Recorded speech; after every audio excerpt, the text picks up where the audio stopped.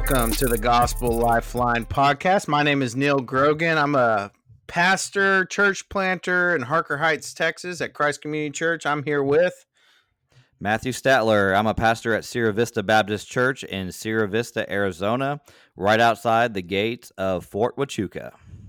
That's awesome. So both next to military installations and transient communities. What do you think the hardest thing, Matt, about being in a transient community is? Man, it's such a challenge especially because we're in a revitalization situation, to have a church where we love on these people. They come towards us. They come to our congregation, and we love on them for a couple of years, and then we become best friends essentially, and we watch their kids grow. In fact, we've had several baptisms, and like within a month, they've gotten orders to a new duty station. So we're starting to get weary about baptizing these folks, but we love them, and we just want to love on them. And I liken it to this, Neil. I liken it to gospel fingerprints. Right.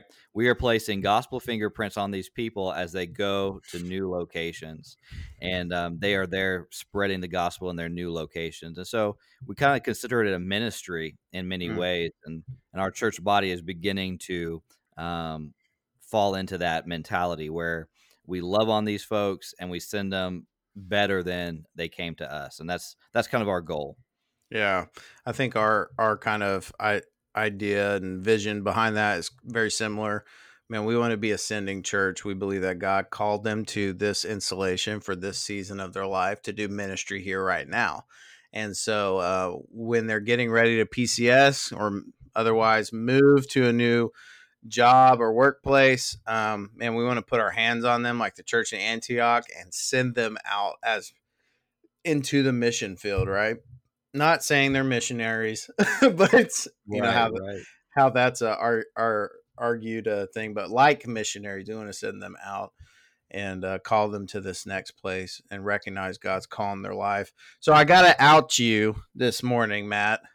Okay. I don't know if our viewers know this, but you do not possess the ability to count down, do you? No, I don't. I grew up in Africa, and I was homeschooled in that time, and so my counting is backwards and upside down. Yeah, so we're on a video podcasting platform, right? So man, Matt gives me the 3, 2, 1, but he can't do 3, 2, 1. He goes 1, 2, 3. It's hilarious. Oh man! All right, Matt. They will not put me in charge of NASA. Yeah, right. The rocket's like, when do we go on 11? I don't know anymore. Is it 10 then push the go button? How's this work? No. Well, guys, we got an exciting episode. We're going to be talking about the Word and the Spirit. Matt, you want to kind of expound on that a little bit? Yes. So the Word and the Spirit, and in particular, applying the gospel and how it is done through the Word and the Spirit. So, Neil, you wanted to ask me about what's on your nightstand. Yeah. So I'm going to ask you first and trick you instead. But what is on your nightstand before we jump into the Word and the Spirit? Well, you played into my hand, sir, because right now I am reading Jonathan Dodson's book, Here in the Spirit. Here in the Spirit. Yeah, it was pretty cool. Before he, before this book got released or whatever, he's a part of our regional church planting team, for Central Texas. And so he brought a box of them out before they got officially launched. And who wants a book? You get a book. He played Oprah, with his book. So right. I have. That was I want to say that's like almost 2 years ago now, and I have just not read it yet. But as we were getting ready for this topic, I was like, man, I want to see what Dodson had to say. He's a great guy and fantastic man of God, highly respected. Anything stick out to you from that? Yeah, just the way he approaches the subject matter, because the Spirit and how we understand the Spirit seems to be a very contentious issue amongst the church, right? Different denominations, and they see gifts of the Spirit differently than others, or what exactly the Spirit does, and what empowering includes in that statement. So he takes this otherwise contentious issue and really just kind of lays it bare. Um, and dissects the word in a very clear way, an approachable way. So yeah, I really appreciate his comprehensibility in this Praise work. God for that. Yeah. What are you reading right now, Matt? Yeah, so I'm in the middle of reading a book called The Creaking on the Stairs: Finding Faith in God Through Childhood Abuse by Hmm. Mez McConnell. And something that he said in there really resonates with our podcast purpose. And I wanted to read it if that's all right with you, Yeah, go for Matt. it. He says, I think there is real hope to be found in the middle of our deepest traumas, in the good news about Jesus Christ. I also think that there is a place for us to find hope and community within the church. Because of these two beliefs, I truly think, distant though it may be, that we may even get to a place of peace within our souls and a place of forgiveness for those who hurt us so much. Man, that is the two beliefs, right? We believe in the sufficiency of Christ, and we Hmm. believe in the supremacy of the local church. And we Amen. see that played out in this man's life after suffering serious childhood abuse, Yeah. some of the worst I've ever read. And Yeah, it's a it's heartbreaking more of book. a testimonial, right?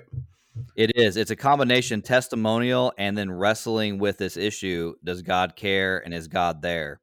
Hmm. And he works through it without giving us the pat answers, but actually deals with the trauma and God as well. And it's phenomenal. I haven't gotten all the way through it. I'm about halfway. So as I Man. read through, I'm sure I will grow in my knowledge.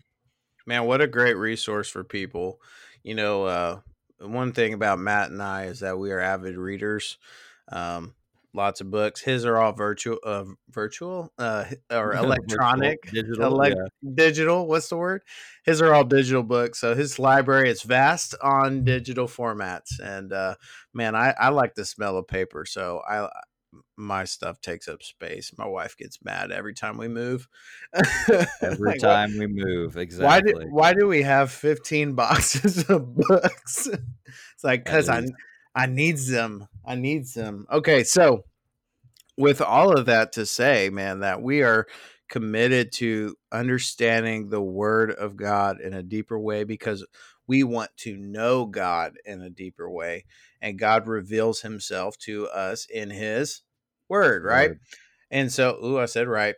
Uh, and then also we want to understand the Spirit of God in a deeper way. What role the Spirit plays within us, how He changes us and moves us towards what pleases the Lord overall.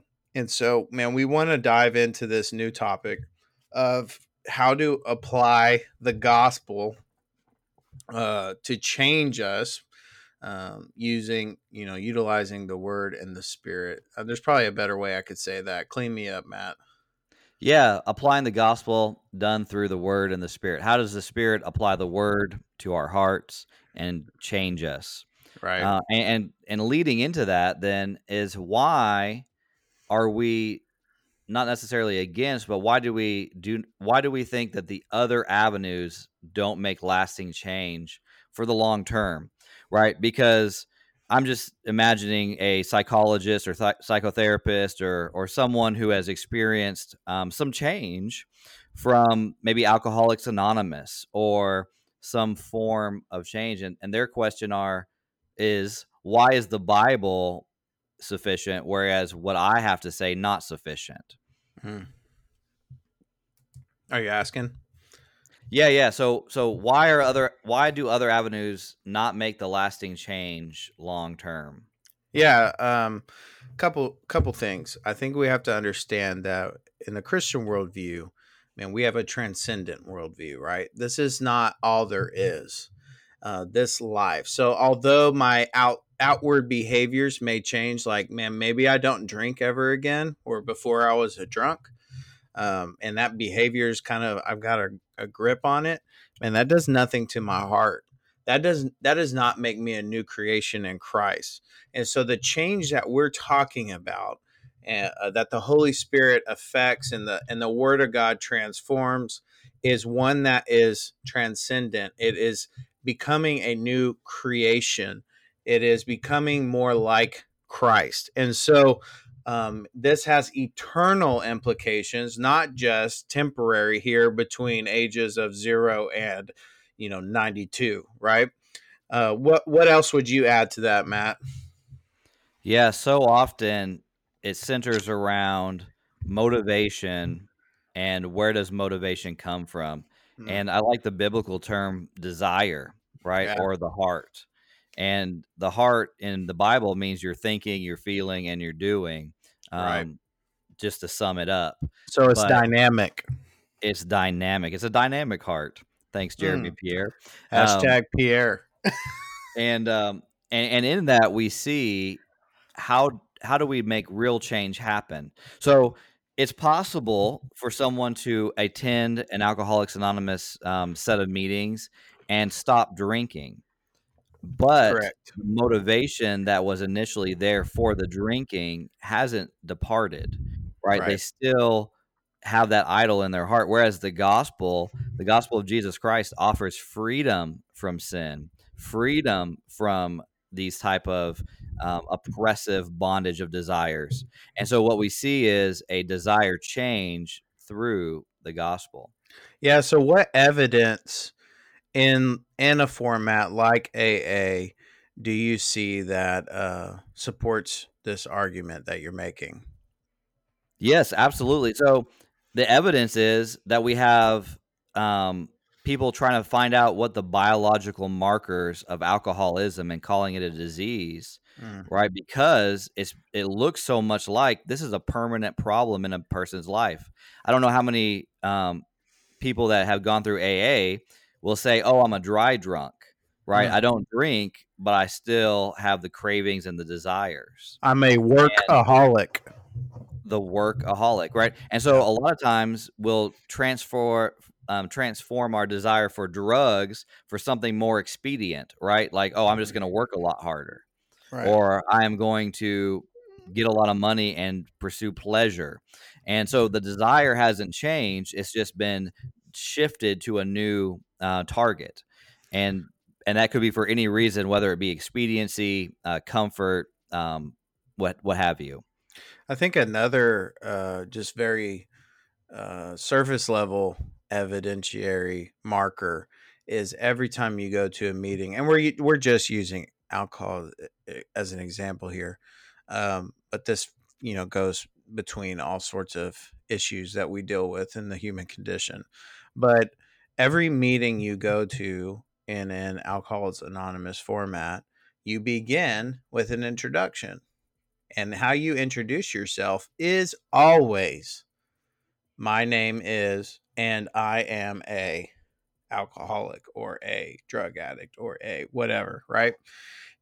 The issue I have with that for the Christian is that is not who we are if we are in Christ. If the Holy Spirit indwells us, we are a new creation. And so whereas one group that is focused on never being a drunk again as long as they live, or drug addict, or etc., which are good, that's a good thing to desire, right? The identifying factor of your heart and your life is, that prison cell of drunkenness. Whereas for me personally, I was a drunk, right? I used to go to AA meetings, and but when I realized my identity in Christ, I realized the freedom I had in Christ. I could, because I was free to do so, put that sin to death in the power of the Holy Spirit and the transformation of God's word, and walk in this newness of life that the scriptures teach us about. So, man, we become transformed as our minds are renewed in the And that course kind of of our leads us life. into a portion of our next question, right? The next Hmm. question is, why does the Spirit and the Word transform us, and how does it lead to lasting change? Yeah. Why don't you take the lead on that one? Absolutely. So a lot of times it goes back to I'm going to use this fancy word, epistemology, and What does that mean, Matt? a short definition is that it's an inquiry into the nature and source of knowledge, the bounds of knowledge, and the justification of claims to knowledge. So essentially, it means how do we know that what we think we know is in fact true? Right. Right. And 2,000 years ago, a Roman prefect asked Jesus the same thing. He said, "What is truth?" So And, everything hangs on what's true, right? What's right. absolutely true. So What is you're absolutely true? so you're making the affirmation, or you're ascending to the idea that there is such a thing as absolute truth. Correct. Mm. Absolute truth is necessary because if it's just my truth or your truth, if it's Hmm. subjective, how are we to counsel? How are we to advise? How are we to do any good to anybody else in our statements? And Mm. if truth is relative, then we're just on this journey of discovery, and it's kind of hit or miss. Whereas in Right. Scripture, what does Jesus say when he's praying to God the Father? He says, "Your word is truth." Mm. And ultimately, Christ is the revelation of that word. And that's why we Right. know Christ is truth. We follow Christ as the truth, which The means living word. the living word. And Psalm 19 really plays it out, right? And it talks about heavenly revelation, such as the sky declares the glory of God. And then it talks about the Torah, the law, and how it's perfect, it's sufficient, it has all these attributes attached to it. And what we see is that the God's word is truth, and there's a limit on human knowledge. Mm. We as sinful human beings have a corrupted mind, and we are corrupted by our thinking and our thoughts. And so most of the theories out there on how to help and care for people were created by human beings, fallen human beings. Right. And so that doesn't mean that they can't make true and accurate assessments. It just Correct. means that it's fallible, that it's possible to have those mistakes. And that's why we have to rely on truth and what it says about who you are. Because if I am this person in bondage towards alcohol, a drunk, then that is what the truth that I've been living in. And the same thing goes with people who are diagnosed with bipolar. Their Hmm. responses to things is what determine their diagnosis, not Anxiety, who their anger identity management. is. Yeah. And so therefore, when they're asked, who are you? They say, "Oh, I'm bipolar." And Right. they gave themselves that label, right? I'm an alcoholic. It's a label that we place on ourselves that's at best sub biblical, and at worst dangerous to us. Right. And that's what we have to be aware of when we look at that. So that doesn't answer the question: how does the Spirit and the Word transform? But it gives us a foundation to launch into this conversation. Right. Right. Yeah, totally. I think about Hebrews 4. I think gives us a really massive picture here for how the word transforms. In Hebrews 4:12, starting in verse 12, it says, "The word of God is living." I'm reading from the Christian Standard Bible. Is living and effective and sharper than any double edged sword, penetrating as far as the separation of soul and spirit, joint and marrow. It is able to judge the thoughts and intentions of the heart. No creature is hidden from him, but all things, I love that, all things are naked and exposed to the eyes of him to whom we must give an account. And so the word of God, to your point, right, helps us understand exactly our condition, our human condition. It lays us bare, it exposes us as we come before it, right?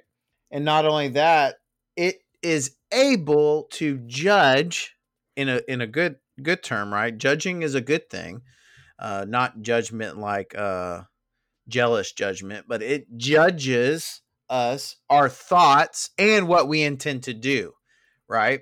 And so when we're talking about thoughts and intentions and desires, right? It changes those things within us. And so, for the drunk, since we've just been using this whole podcast, probably because it's near and dear to us, because it was us at one time. Um, for the drunk, the desire to drink is there. But Yeah. what the word of God is saying is it is able to change desires, to separate these things, to cause change and transformation within our hearts, because it is able to lay us bare before it, right? And help us to understand who we are in light of it and who God is in light as he has revealed himself to us. And so the word of God is effective and perfect and authoritative and sufficient and all these good things, because it can change your life and your heart, right? Not just make you a better, decent person, but make you into the image of Christ, right? The What would you add? biblical uh the biblical language behind it is new birth, right? Mm, You are being born again. You are a new creation.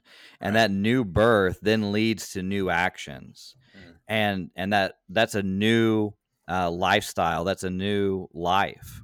And what I really love this passage in Hebrews 4, and I did a little research the other night about this passage. And this is in the context of God talking about how the Israelites were disobedient, and their disobedience led them to not enter the promised land until that generation had died off. yeah. But Read it wasn't numbers. right. Yeah, absolutely. But it wasn't just their disobedient in action, but their heart. Their Hmm. grumbling and disobedient hearts were the Right. problem.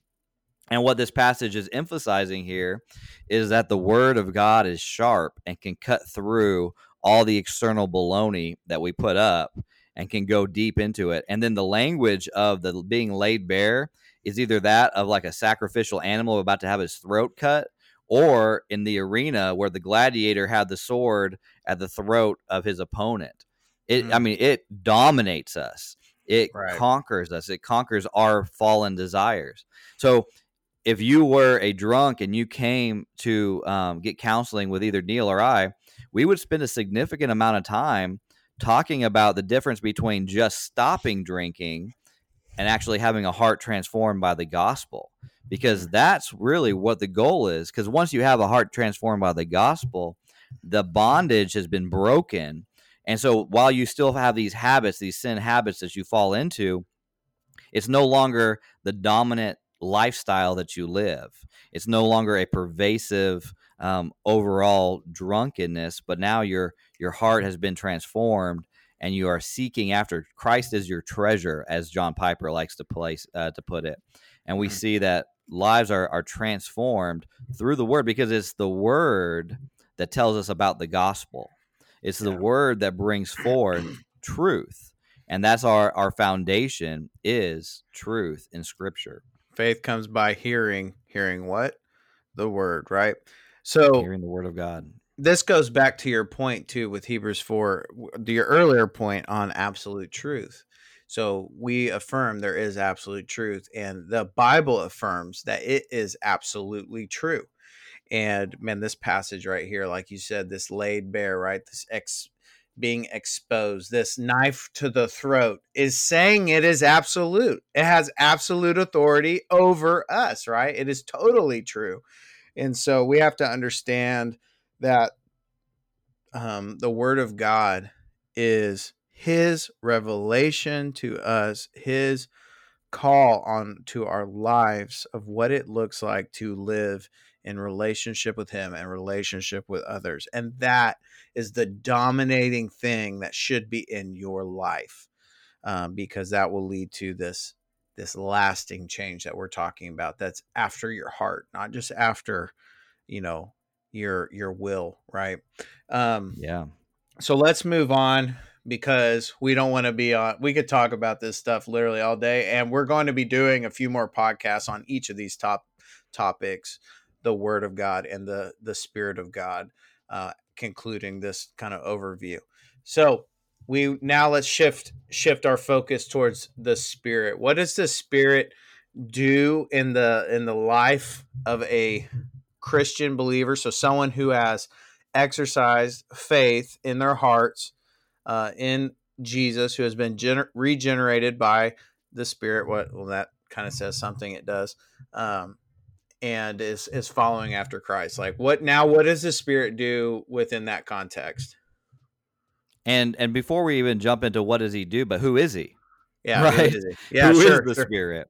Yep. And the Spirit's a person, and the Spirit is self-identified himself as a person. And A he is person of the Trinity, right? boom. The Father, Son, Holy Spirit. They are three in one, distinct, and but at the same time one. And it's a confusing idea, but it's a necessary idea for us to understand who God is, because he has revealed himself in his word This that way. this is it. And what I wanted to bring out about that is his role stems from who he is, Right. right?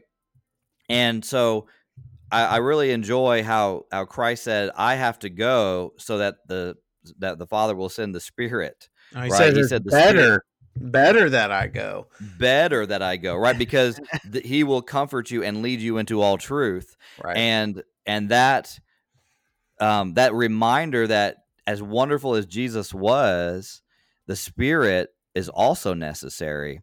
And so that's what I wanted to point out, is that he leads us into truth, and the way he does that is differently. And his job is to glorify the Son, right? Just like the Father and the Son and the Holy Spirit, they all work together to accomplish the will of God because they are God.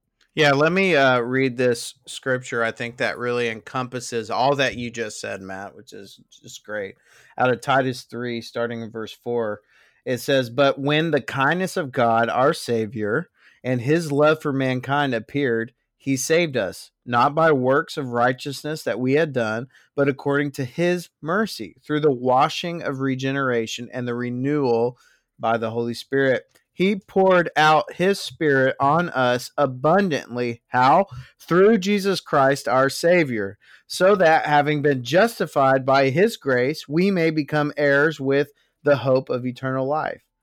This saying is trustworthy. I want you to insist on these things. This is why we're talking about it, so that those who have believed God might be careful to devote themselves to good works. So we have a lot of stuff happening here, right? A lot of Trinitarian language and a lot uh, of the Spirit now moving us as as the children of God towards good works, right? So let's tease that out a little bit more. Um, how does the Spirit lead us to transformation? One, um, how does it change the heart and then transform the desires, right? And how does he move us to these good things, these lasting changes?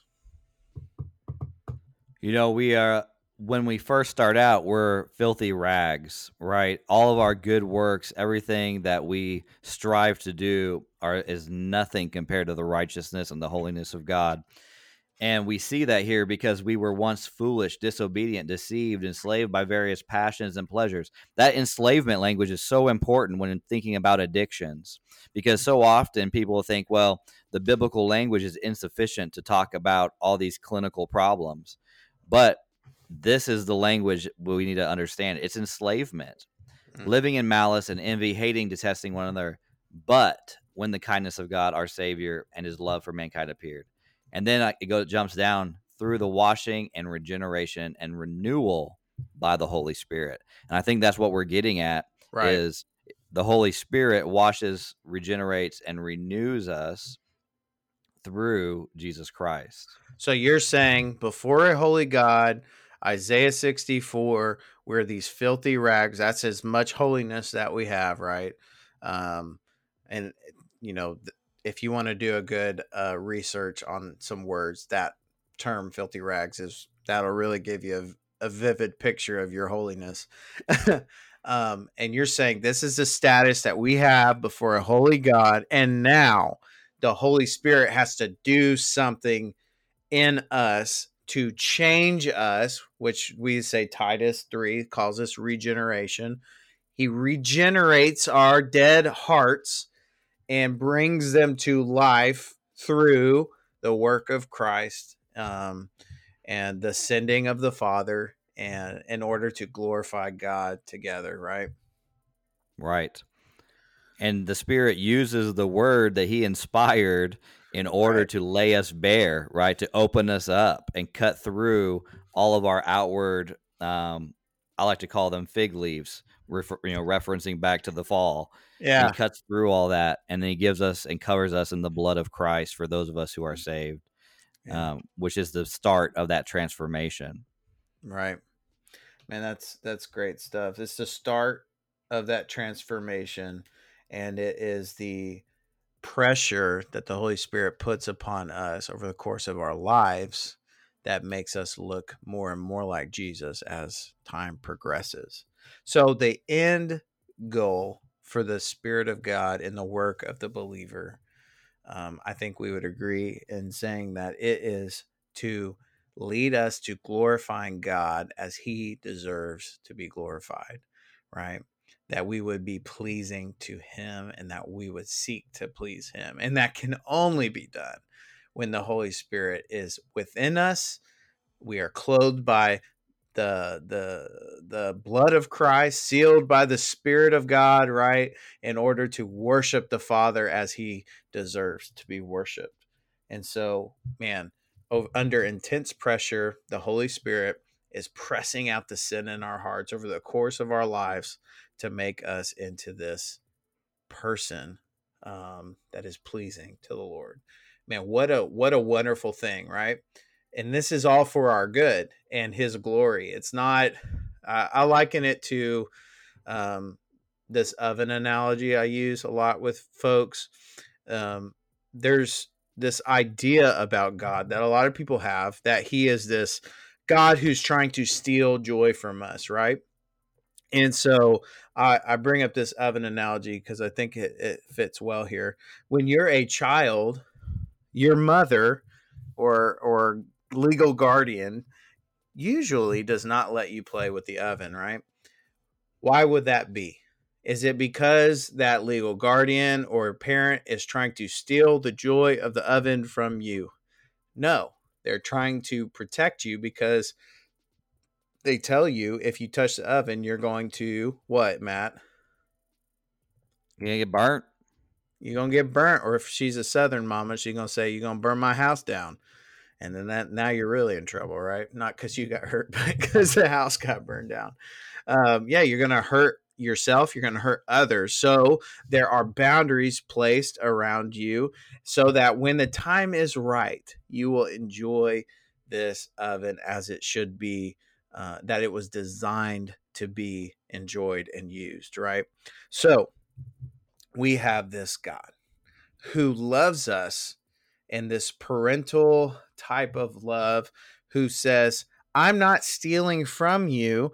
I'm trying to give you the most joy you could ever have in the context of living within the way I designed you to live. And so, what the Holy Spirit does is it helps us, changes our desires, convicts us of our sins, leads us towards righteousness so that we can live within this design that God has, made us to be and to flourish, right? So the Holy Spirit is for you. It's for me. And this is a beautiful thing that we must treasure and behold and seek, and and as we are led, we look at God's word to see if it matches with God's word, because this is the absolute truth that we affirm. And then we know where to go, what to do, what we should desire, how we should live, how should we live in relationship to one another and relationship with God. And man, this is a wonderful thing, and this has eternal, as we said when we started, eternal implications for our lives. So, we've been on here quite a while now, Matt. I think it's time to start landing the plane. I know you like to give us bumpy landings, so I'll let you hit this bump before we complete our descent. I don't have any bumpy landings today, so we're good. Oh man. But like and subscribe, share this podcast. It'll help someone, even if it doesn't help you. We hope that it's interesting. If you have suggestions or ideas, you can email us or you can put a comment. We would love any kind of feedback possible. And also future topics and ideas. We always love to answer those kind of things. Both Neal and I want to be pastoral in our conversations, and if you disagree, send us an email and we'll get back to you. Unless it's really mean, then we may not. But communicate with us. We love to hear back and get some feedback as well. Yeah. And we'll have plenty of guests in the future to kind of mix things up and keep it interesting. But once again, I appreciate you listening to us and hearing us out. And until we see each other again, God bless. This is the Gospel Lifeline. Thanks for listening.